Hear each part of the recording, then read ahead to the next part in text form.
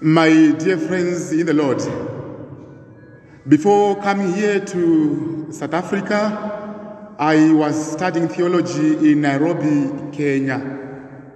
Last year, being my last year of theology, we were doing one of the courses called homiletics. It is a course that we learn how to preach, to write a homily and to deliver a sermon. And so we take turns under the practical subject to preach one after the other. We're doing this hierarchically, beginning with those who were elderly than others. So the first one read like what I've done today, and he preached very well. And we're all amazed at his preaching.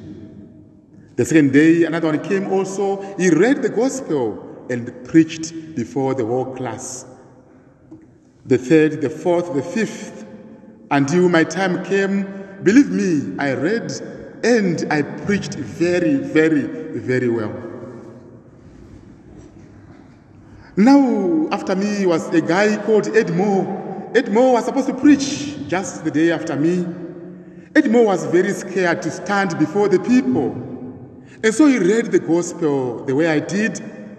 And after reading the gospel, instead of preaching, he posed a question saying, "Do you know what I want to preach about?" Everyone said, "No, we don't know." And he said, "If you don't know, then I do not know as well." And he sat down.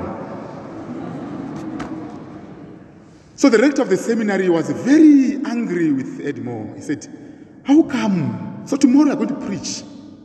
So tomorrow came and Edmore read the gospel and was shivering even more. He held the pulpit here and said, Do you know what I want to preach about?" They then said, "Yes, we know." And he said, "If you know, then there's no point of preaching to you." And he sat down. The rector was more vicious at him. He said, "How can you become a priest if you can't preach before the people? How can you become? As such, tomorrow is your last chance, a last call. You have to preach. If you can't preach, then you pack your bags and you go back to your country." I can't remember which country he was coming from. So the day came and he read the gospel and he was shivering more than before with the same question again. Do you know what I want to preach about?" Half said yes, and half said no. Guess what he said? "Those who know preach to those who do not know." My dear friends in the Lord, I hope today I will not say the same now. To say, "Do you know what I want to preach about?" This is my first Mass on a Sunday to preach before this great, holy, and good assembly of God. Today is the third Sunday of ordinary time, a time where today we are presented with Jesus Christ, the Messiah. He is now coming to the public arena and he read the scripture, which some scholars want to think that this could act as his manifesto. Remember his private life up to the age of 30, and today he is coming openly to the public life, and he reads this scroll of Isaiah. What is the theme for today, my friends? Let us be filled with the Holy Spirit to proclaim the word and the kingdom of God. Like Jesus, let us be filled with the Holy Spirit and go out and proclaim the word. My dear friends, in the first reading, we are encountering the story of the return from exile of the Jews, the Israelites, the people of God. They were in captivity under Babylonians. They were suffering. They were languishing. They were being persecuted. And here they are. Who are these people? These are the same people we know very well, who were delivered by Moses from the hands of Pharaoh in Egypt.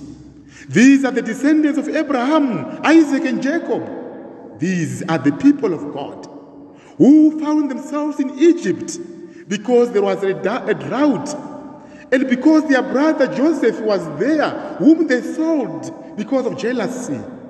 They found refuge in Egypt, and they ate, they stayed, they even grew in number, multiplying. One day came a new Pharaoh who didn't know Joseph, and so they were exposed to suffering and torture. And so the God of our God, who is full of love, redeemed them through the hand of Moses and his brother Aaron. They were given laws to observe and to follow. The first one being, I am the Lord your God. You shall not have any other God other than me. Others would say, honor your father and your mother. Do not covet. Do not commit adultery. Do not steal. All these 10 commandments. But while they went to the promised land in Canaan, where they arrived under the leadership of Joshua, they copied other people whom they found there. They copied their gods, the gods of the Amorites, the Perizzites, the Jebusites, and all other gods were being worshipped. They forgot their God. They forgot the covenant they made with God. They forgot everything, and they lived a life as if they are here forever. Forgetting that we or they are pilgrims to this place and time. We are here to learn, to love, and to grow until God takes us home. They forgot everything. They lived a life of debauchery, of adultery, of anything you can think of. And so they were subjected again to slavery under the Babylonians. And so today we see the reading from Nehemiah. Ezra the priest, after these people are loved by God and brought back for the second time to their promised land, he assembles them, he reads scripture, he explains the scripture, reminding them of the love of God. From morning up to midday, they are there listening, bowing down, rejoicing, and obeying what God wants. A reminder of the God of love, a God who loves you, who loves me. My dear friends, ourselves also today, we may be captives of Babylon if we do not read, meditate, and ponder and live this word of God. We may be captives. The same commandments God gave to these, his chosen people, are here for us to listen, to obey, and to live by these commandments. But many days we fall, and our God is love. He wants us to come back to him, and he restores us to the dignity of sons and daughters of God. There are 4 Babylonian captives I want to bring to attention today. The first Babylonian captivity, they all start with P. The first one is the captivity of power, where some of us are captives because of power. Power is good. We need to rule, to guide, to lead others. Power is important. Even in a classroom, in a family, in a church, everywhere, we have leadership. But the Babylonian captivity we have is the abuse of that power. When power becomes the end of everything, and we forget that with this power, we are called to save other people. So the right attitude to come out of Babylonian captivity when power is with us is to save other people, to save honestly, to save sincerely and lovingly. The other Babylonian captivity we find ourselves in is that of possession. We sometimes are attracted to possess many things, to have a lot, and others not having even a single something. Where if a cake is put here, someone has to cut the 3/4 of the cake and leave a quarter for the whole church assembled here. We see this in our own government institutions. We see this in many institutions that we find ourselves participating in. Possession. To have is okay. It's God who gives us all what we have. But the right attitude to come out of Babylon is the attitude of sharing with those without. If we do that, poverty is eradicated. Even the queues I always talk about seeing here of people coming to eat every day here. If we share the resources equally amongst ourselves, our soup kitchen will be closed for everyone who eat in his or her own home. The challenge of possession. The third P that tempts us is the P of pleasure. Pleasure is good. I want also pleasure. You want pleasure. But obsession of pleasure is a vice, and it's a Babylon on itself. What is the right attitude? It is self-control. The last P is the P of pride, where someone is very proud. Even in a church, even whenever he interacts with people, very proud. It is not good. The right attitude to come out of Babylon is of humility, following the example of Christ. My dear friends, today the church asks us to read scripture every day with our children, with our families, to explain scripture to our families, so that our children may know what God wants of us. After knowing what God wants of them, they may love God more dearly and follow God more closely all their days of life. The challenge is that our children are so caught up in the confusion of our world, where things are very confusing to them, where they need our direction and our advice. We are living in a place and time where there's drug abuse, where there's crime rising every day, where there's disrespect of people, where there's sexual immorality, where there's cultural degradation, you may name it all. Our children need the reading of scripture, the instruction of scripture, the meditation and the contemplation of this scripture. Remembering that we are living in a world that is changing, and yet the word of God remains unchanging. There is a challenge to another parish where I worked. There was a priest who was preaching very well, actually. And every Sunday he would preach, people listening and listening, some taking notes. There was this guy who always say after Mass, Father, they have heard it. Father, you preached very well, they have heard. In the show now, say, they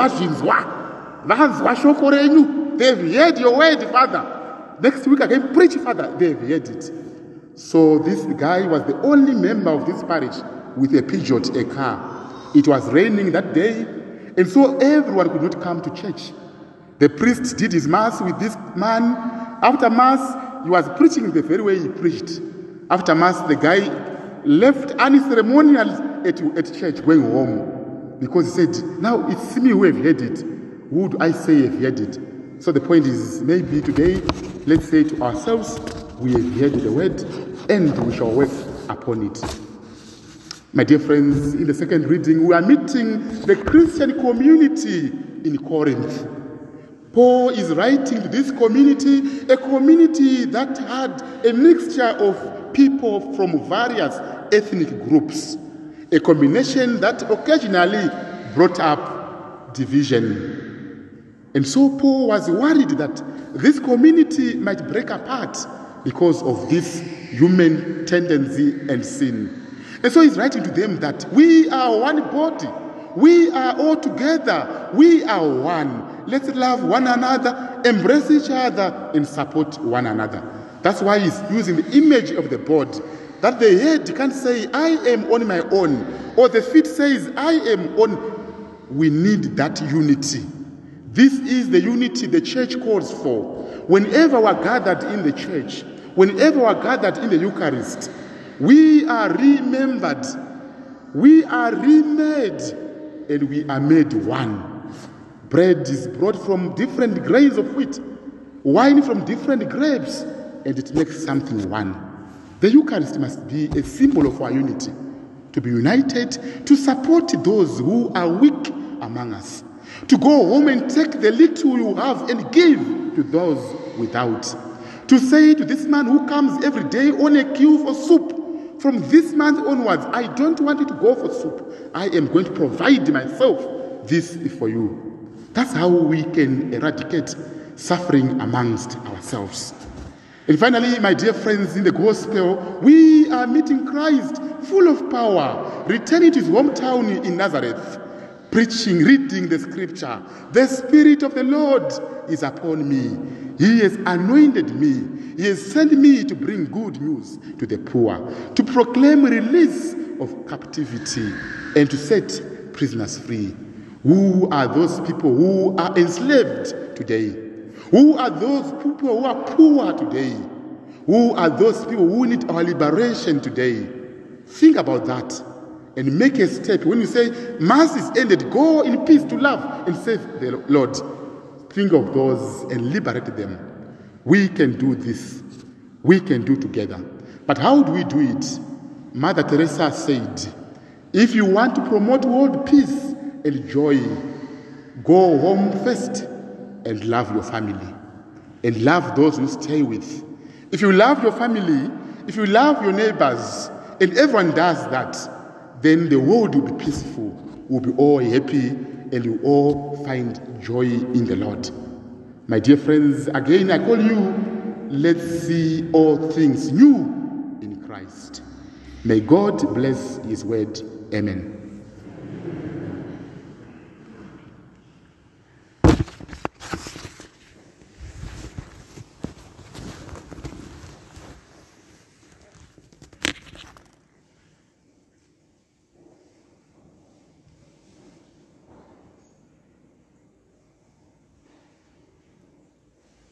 My dear friends, the Mother Church asks us to confess our faith, profess our faith, the faith in Him. And so let's profess our faith. I believe in God,